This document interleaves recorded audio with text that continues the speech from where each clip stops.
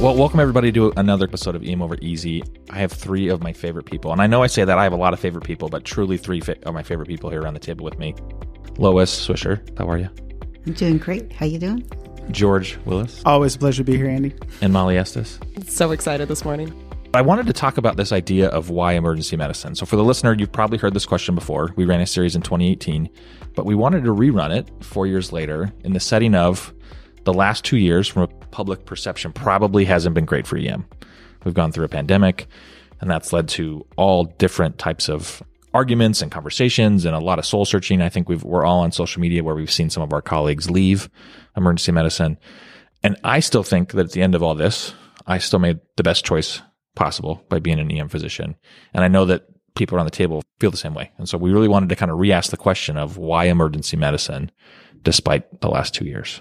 When you threw this question out there, it really made me stop and think, because I was actually talking to one of my scribes on shift maybe a week or two ago, and she was starting to debate. She's like, oh yeah, my plan has always been to go to medical school and, do emergency medicine. But seeing what you guys have been through, I don't know if I want to do it anymore. Like, what's your opinion? Would you choose it again? And I'll be the first one to admit I've gone through some burnout stuff over the last couple of years and really struggled. And in thinking about it, I realized, yeah, no, I would totally make this decision all over again, even knowing now everything that we've gone through. And I realized, I'm like, I don't like my job every single day. Like, there are lots of days when I do not want to go into work, but I still love my job. The mission has not changed. We are still there to help our patients, to serve our community in their darkest hour on their worst day. And despite everything that we've been through, that has not changed. So I've advised multiple medical students over, I'm not going to say how long career to age myself. And it was always really easy for me at that point in time. What are the things that we love about emergency medicine? We take care of the sickest patients, and, people badmouth emergency medicine talking about we're the triage physicians. And I'm like, oh, that's really interesting, except for the fact that when you have your patients in your subspecialty clinic and they all of a sudden decompensate, where do you send them? Oh yeah, you send them to the emergency department. So, I always tell people that we're the best diagnosticians and we are the best resuscitationists that are out there. But I think more than anything else, and the thing that really brought me to emergency medicine and has really cemented my love of the specialty is a lot of what Molly talked about, which is our patients need us. I didn't go into medicine because of the illustrious career. Oh, I'm get to be a doctor and I get to have the kind of hierarchy in society where I'm in the upper echelon. I didn't do it for that. I could have been a surgeon or a neurosurgeon and did that stuff. It was more because I wanted to help people. And in this specialty, probably a little bit more than any other specialty, people come to us in their time of wanting help. And I get to do that. The other thing that I like, because I did play college football and love football, is the team aspect of it. That's probably the biggest part of it. When I go into the emergency department and I'm talking to a patient, it's very much the Dr. Willis and stuff like that, which I've always hated. But when my nurses or my residents or the techs or somebody needs me, it's not Dr. Willis, it's George. I need pain medicine, or I need epinephrine, or this patient's sick and in cardiac arrest and I need you to come now. And I'm there. And when I'm talking to the nurses, when I'm talking to my residents, it's the same aspect. And it's kind of level playing field to a certain extent. And I love that team aspect. I've always been a huge fan of that team aspect of emergency medicine that I think we get in the emergency department more than any other specialty. So these, especially now that I'm practicing in San Antonio, after spending a long time in Baltimore, two very different but very underserved populations, I get to kind of team out my love of why I went to medicine, which is to help people, because these very underserved populations don't have primary care physicians to go to or referral clinics that they can go to a lot of times. And so they come to us and they're like, look, I got diagnosed with this terrible cancer, or I got this abdominal pain that I've had for 3 days and I have nowhere else to go. So please help me. And I get to do that. And it's a badge of honor that I wear when I go home and tell my kids, Daddy, what did you do today at work? And I'm like, I helped people. And it's very powerful for me. Well, I am going to age myself. I am a PGY 33. And as people are becoming to know, I am going to leave my residency home for the first time where I've practiced my entire life, and I am going to Orlando with Andy. And it surprised me that people were saying, "Oh, you're leaving. Are you going to retire?" And I'm like, no, no. I feel like I'm hitting this new stride. And early on in the patient aspect of this, I would call my dad on the way home, and I would, he's like, "What happened?" And I would tell him something from the night before that happened. He's like, every time I call you, the story is from the night before, not last week. You're telling me things that are exciting to you that are happening right now. Every single day, something that energizes you. The things that energize me a lot of times are helping people. My daughter had a brain tumor, and I found how difficult it was for me to navigate the healthcare system. Everyone who comes to us, okay, there are some legal people that are brought to us, but generally our patients are coming because of pain and anxiety. And every single one of them, I can relieve pain and anxiety in most patients I see. That is an incredible thing to do. And sometimes their anxiety is like, something's wrong and I don't know how to get help. And you're that expert of the medical system where you are, that you can guide them of how to take care of themselves. I think that that is an exciting thing and why I got into this. But also, for me, I have my own way of thinking. And so Andy and I are the same age. We went to the teaching course in 2016 and were paired up doing multiple different one-on-one things. And I heard about EM over easy, and our paths have crossed. And for me, the excitement, emergency medicine is a small community, certainly of the educators. We're back at Cord, seeing our friends, becoming excited about all these things that we can do. Yeah, COVID was hard, but we were on the front line, and there were people putting out podcasts, and we were learning new things. Emergency medicine always has something to learn. I think it's the greatest thing. I'll admit that I was like Molly. There was about 3 months in the middle of all this that I was super crispy, is what my kids call it. Dad, you're kind of crispy. And I sat down and I thought about why. It was never about the patients. It wasn't about the illnesses. It was the external factors. It was the news. It was the politicalization of vaccines. But at the end of the day, why I went to work and the patients I saw, I still left work every day happy that I went. And I usually left happier than when I got home, happier than when I left. I would leave home, the last 24 hours, I've seen it on the news. I'm getting text messages from family members asking me, is this valid? Is this valid? Is this valid? I'm like, just leave me alone. But then I go to work, and for 12 hours, I'm taking care of super sick people who came in for help, and I'm able to help them. I feel like the silver lining in all this is that although the external factors for our job were difficult the last 2 years, the patients were the same.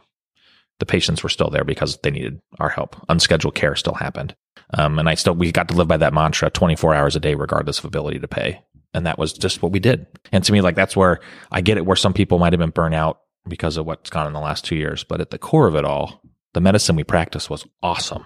And we got to be a part of a revolution in medicine where EM got to be at the forefront. And we got to kind of show our skills to the world, because who was working ICUs? It wasn't critical care docs picking up extra shifts. It was us. Who moved into telehealth? We did. Who became these rapid triage stations? We kind of showed off that we can do anything because we're EM trained. And so to me, it was very invigorating to think that we got to play, to me, the coolest part in the pandemic, which was really the biggest helpers. Piggybacking on that, and you brought up a lot of really, really important points. One of the big paramount thoughts that come up in this past 2 years specifically is exactly what you're talking about. It's hard to do our job. It's not easy. It's something, I think as a group, we are probably one of the most resilient groups of physicians in the whole practice of medicine, because when the pandemic hit, who did the world come to? They came to emergency medicine. There was nowhere else for it to go. People were scared. Oh my gosh, I think I have COVID. I'm going to go to the emergency department.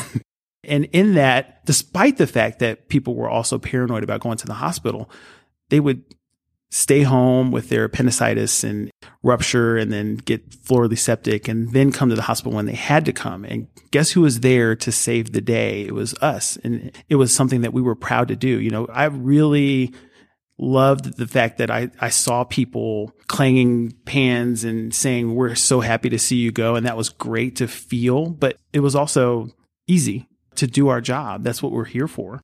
And then when it went the other direction and people started really shooting us down and saying, you guys are wearing masks, you guys are pushing vaccines. And they really shoveled all of medicine into this cohort of people who they just bastardized and just said, you guys are terrible people who are trying to do all this stuff. Again, we went and did our job. I mean, this is what we do.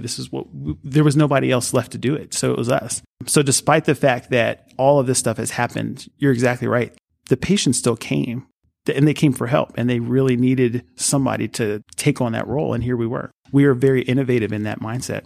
Never before in the modern era has the general public ever been exposed to a real-time development of medical knowledge and medical advances. And I look back at the last 2 years and I'm like, I have been raw and honest more with my patients over the last 2 years than ever before. And we are a specialty. We were joking around, George and I, a little bit earlier. We're a bunch of ER docs, right? We're just blunt. We're honest. We're open. Just tell us what happened. Tell us the truth. I don't really care. I'm not going to judge you. Just let me do my job and we can move on. But we are that reality. We are that practicality for our patients. We don't sit in our ivory towers and pontificate in our armchairs about, the pharmacokinetics of this antiviral versus that one. We look at our patients and we tell them, hey, you're sick. This is what we can do. Unfortunately, this is what we cannot do. And this is the information I have right now. And it might change next week, but I am doing the best that I can for you with what I've got at this moment. And that's what we've always been. We have been that blunt person. We have been that realistic presence. We have always been that for our patients. If you could give somebody interested in medicine the pitch for EM, what would that look like? Do it. Not even the just do it. 2 words. Do it. I love it. Sorry, Nike. It's too long of a phrase. Yeah. Do or do not. There is no try. Yes. Yoda. We could totally Yoda this. But in all honesty, it's the same stuff it's always been. Right? So you get to do a little bit of everything. You get to help people on their worst day. You get to make it up as you go along, because guess what? 5 minutes of history is not enough to make a diagnosis a lot of time, but that's all that I got. And if you are interested in truly serving people at your own expense a lot of the time, because that is the reality, then this is a specialty for you. Yeah. To piggyback on that, I think, again, we are probably one of the most innovative specialties that's out there, because we're always finding something else to do. Probably 15, 20 years ago, ultrasound was in radiology. Now we're using ultrasound probably more than we've ever used ultrasound before. And we're always finding new ways to use ultrasound. Procedural sedation, same. We used to call anesthesia. Now we're doing procedural sedation in the emergency department. So we're always finding new ways to do things to take better care of our patients. So it is probably the most innovative specialty out there. It's always changing, as you're saying. There's always a challenge in emergency medicine. You don't know what's coming around the corner. And I think that, for me, is what has kept it exciting for decades. This new pandemic, we couldn't have predicted, and we've learned so much in this period of time.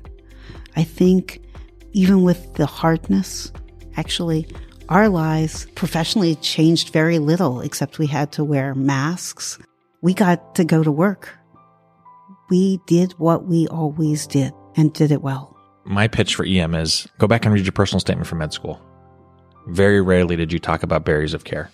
That you wanted to work in an environment where you would deny patients on their ability to pay, their insurance, their copay status, their socioeconomic status. And if you go back and read your personal statement, because I love to go back and read mine, in there, I wanted to be an emergency physician because I wanted to take care of anybody all the time. And we're that specialty. And so if your goal is to be the doctor you wanted to be when you were 21, applying to med school, this is your house. And we'd love to have you be a part of the team. Well, a huge thank you to George, Molly, and Lois to sit down and talk about why emergency medicine. To check out more of this series, we'll have 2 more sessions coming out this month of June until we take our typical summer off. But don't forget, we are the official podcast of the American College of Osteopathic Emergency Physicians. Visit acoep.org today to learn more about this organization and how you can attend an upcoming CME event where you might get the chance to run into our hosts, Drew, Tanner, John, or myself. Until next time, thanks so much, guys.